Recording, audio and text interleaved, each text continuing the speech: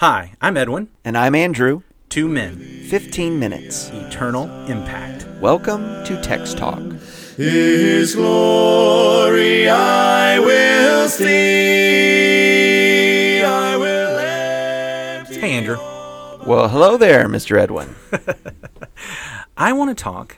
This is going to be a hard conversation to have. I want to talk about being refugees. Okay, well, I'm intrigued. I want to talk about being refugees. Let's read Psalm 5. Today, I'm going to read it from the New Living Translation. All right? Okay. I just want to see how they translate this. You know, each one's been a little different, but I've enjoyed it. Yeah. So, Psalm 5. O Lord, hear me as I pray. Pay attention to my groaning. Listen to my cry for help, my King and my God, for I pray to no one but you. Listen to my voice in the morning, Lord. Each morning I bring my request to you and wait expectantly. O God, you take no pleasure in wickedness. You cannot tolerate the sins of the wicked. Therefore the proud may not stand in your presence, for you hate all who do evil. You will destroy those who tell lies. The Lord detests murderers and deceivers. Because of your unfailing love, I can enter into your house. I will worship at your temple with deepest awe. Lead me in the right path, O Lord, or my enemies will conquer me. Make your way plain for me to follow. My enemies cannot speak a truthful word. Their deepest desire is to destroy others. Their talk is foul like the stench from an open grave. Their tongues are filled with flattery. O God, declare them guilty. Let them be caught in their own traps. Drive them away because of their many sins, for they have rebelled against you. But let all who take refuge in you rejoice. Let them sing joyful praises forever. Spread your protection over them, that all who love your name may be filled with joy. For you bless the godly, O Lord. You surround them with your shield of love. So can you see in there why I want to talk about refugees? Yeah, because what we have here is the psalmist, David, looking at God as his refuge. Let all who take refuge in you. If I'm not careful as I read this, refuge can become just a Bible word. Oh yes, I trust the Lord. I trust the Lord. I take refuge in him. He's my rock. He's my tower. But refuge is a really powerful word, and it brings into my mind a picture that usually is not pleasant. Sure, and when we think about David the psalmist, we see that someone in the course of his life spent an awful lot of time on the run. Oh, yeah. Yeah. So we've said all week long that some of the scholars have said this may have been written during Absalom's rebellion. Another possibility is written during the time before David became king, when Saul was chasing him. And, you know, there was a time when he goes to the Philistines and tries to take refuge with the Philistines, and that's a problem, and there's some real issues there. We're given so much of David's life, and I think it's such a blessing that we are. I will tell you that I guess in my own mind or imagination, there's just kind of a couple of high points I always associate with David. You know, it's David and Goliath. It's sitting there with his harp and coming up with, you know, psalms.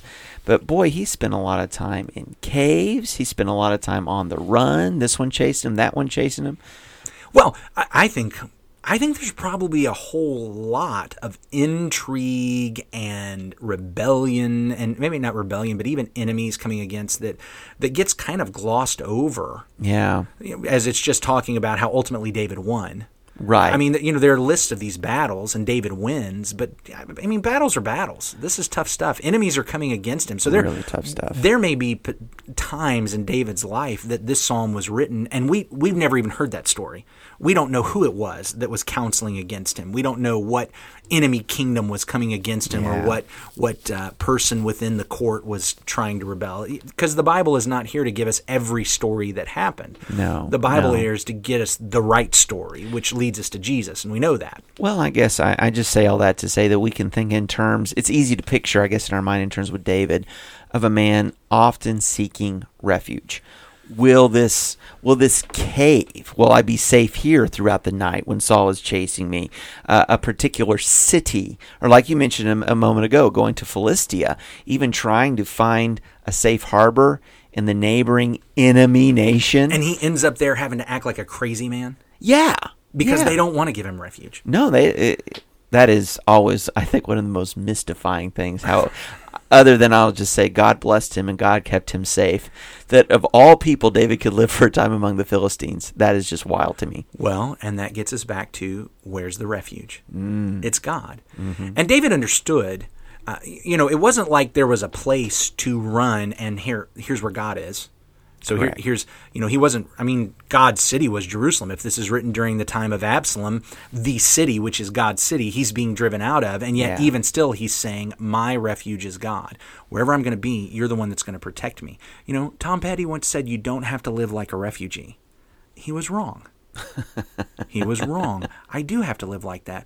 But I have to understand who my refuge is. And here is this picture that is often terrible. You see the pictures on the news, you see it depicted in different movies or shows, and it's not pleasant. You've got people carrying off just the least that they can, the most that they can carry with them, just the clothes on their back and just anything they can carry with them. They're trudging along. There's not smiles. There's not laughter. There's not peace. There's not joy. And there's, can I get into a country? And often they get there, and it's a country that doesn't want them and either can't afford them or even if they could afford them, doesn't want to care for them. And they end up in these refugee camps. It's dismal. It's awful. And yet that's the picture David says, you are my refuge, because God as a refuge is not like that. So some of the other words used, and I think this was fairly consistent in the different translations that we read this week in verse 12, that you, O Lord, will bless the righteous. With favor you will surround him as with a shield. Or like this one you read today, the shield of your love, which I thought that was a nice turn of phrase. Yeah, for you bless the godly, O Lord, you surround them with your shield of love. Okay, shield of love. Yeah. And I don't know if I'd heard of love in some of the others, but anyway, the idea of shield. And so how do you picture refuge? Is this a harbor in the storm, right? Or is this the shield and a shield of love, this protection and barrier that you would be able to ward off? It can be the place where you can finally rest, as it's the place where you're captured. When you paint that picture of the refugee camps, there's this limbo. That's what I think about refugees. These are people in limbo. We got no place for you. We'll stick you here. You can't stay where you're from, and you can't go to the next place, and so here you set. But this refuge with God, this is the safe place. I have found the place where I can be, I guess, until the next step. And so we know where we're going. We know where this refuge is going to lead. And when I take my refuge in God, I am with the King who can afford me and does care for me. Now, you bringing up that issue of the limbo, there's a certain extent to which David is in limbo because there's the already but not yet. I am in the refuge with God, but I'm not in my eternal home with God. Sure. I'm not there yet. Sure. But of course I need to be living here like I'm already there. Well, I think that's right. That a person is in need of a refuge when they're exhausted. Where can I go to let my guard down for a moment and be safe throughout the night? God provides that security and rest. God is my refuge. And so, all right, let's shift gears on this a little bit. Sure. God is my refuge, but I don't always go to God when I need a refuge. I have a host of other things I turn to when I need a refuge. Right now I'm thinking about, okay, when I'm in pain, sometimes physically, but especially emotionally or psychologically or spiritually, when I'm hurting, when I'm stressed, when the emotions are running high. And you and I often joke, something's going on and we're going to go have lunch. Where do you want to go for lunch? I want to go somewhere where I can eat my emotions. Yeah, go eat my feelings. I want to go eat my feelings. I laugh about that, but you and I have met people, and sometimes where are those people where we forget that God's the refuge, God's the place. We look to all these other places. There's people who have gotten themselves in terrible pain, terrible situations, believing the lies of the devil that this drug can be the refuge. It'll take the pain away. Yeah. The heroin, opioid epidemics. Now it's fentanyl that everybody's getting into. And there are these drugs or these substances available cheap all around that offer refuge. And people buy that lie, and they are in a worse situation than before. Drinking, alcohol, Sure. pornography, gambling. How about this one? Shopping. Oh, Some activities themselves are not necessarily sinful. wrong in and of themselves. They're not sinful all by themselves, but I'm taking refuge in them. It's how I deal with the pain. It's how I deal with the suffering. And once I've done that, I've attributed something to that it cannot possibly do. It can't fix my problem. It can't. I get a moment of escape, but of course, what happens is I'm now deeper than I was before. It's a problem. And so taking refuge in God. So let's think very specifically. I'm not being attacked by Absalom. I don't have, my coworker is not betraying me or stabbing me in the back. But, there are times. So he thinks. No, There are times. There are times when I do have the emotional pain. And, maybe something's happened at home or maybe things just aren't going the way I want, or maybe even within the congregation, somebody is not doing what they're supposed to, and I'm having to deal with that kind of stress. And so I go drown it out with television, or I go, what can I do instead? How do I, in that time, practically take refuge in God? Because there's not a place I can go. It's not like, that means go to the church building and everything's going to be okay. So help me with that. Well, How do we even practically take refuge in God? Surely even with David, as we've talked about in this conversation, or maybe in one of the other ones, it wasn't about that physical place because he's on the run. And so where his refuge was changing from time to time. A cave this night, a city that next, Philistia at another time. It was understanding that the refuge was in God. And I guess it's going to be that same recognition. Where we started with Psalm 5 this week was with the morning prayer.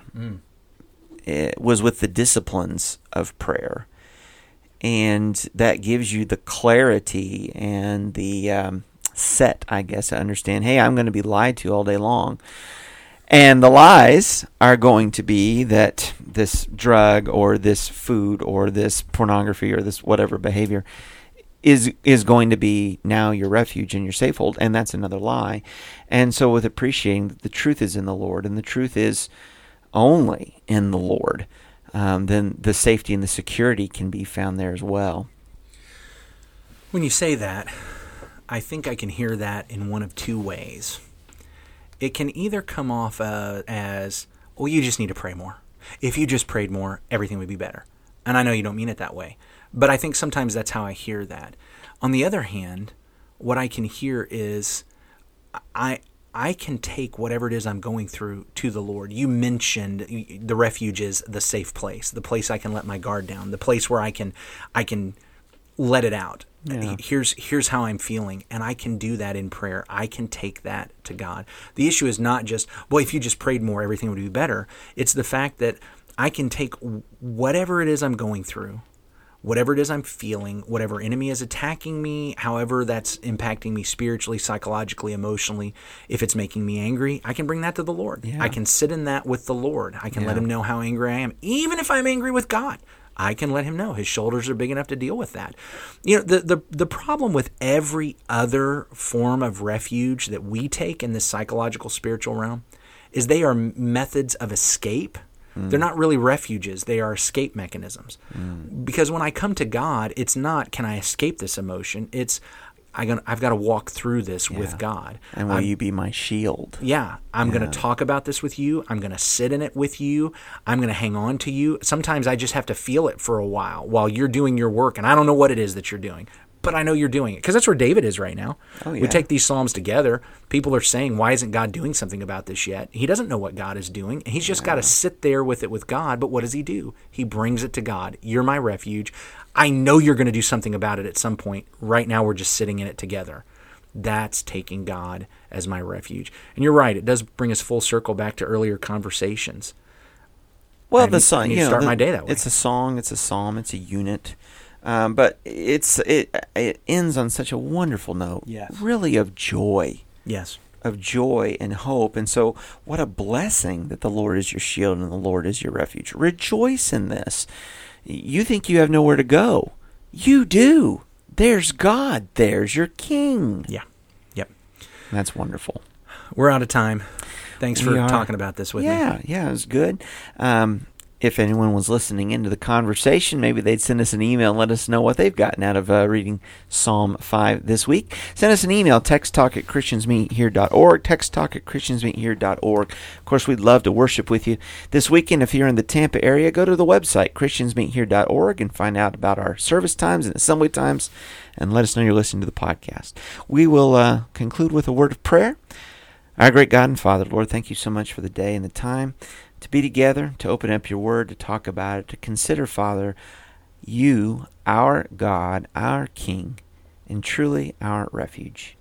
I pray, Father, on my behalf and Father, for all, that we might feel that truth and know the joy that no matter what we're going through and the difficulty, we can turn to you, that you'll receive us, that you will lead us, that you will love us through Jesus Christ and his gospel. Father, there is a shield, there is a safe place, there is a refuge. It's you. And we pray, Father, we might walk in trust of that this day. In Jesus' name, amen. Amen. Thanks for talking about the text with us today. I'm Edwin Crozier, and I'd like to invite you to join the Christians who meet on Livingston Avenue this Sunday for our Bible classes and worship. You can find out more at christiansmeethere.org. Check out our daily written devotional that goes along with today's episode. You can find a link for it in our show notes. Michael Eldridge wrote and sang all 4 parts of our theme song. You can get more from him at acapeldridge.com. Remember to subscribe, rate, and review our podcast so others can learn about it more easily. Have a great day.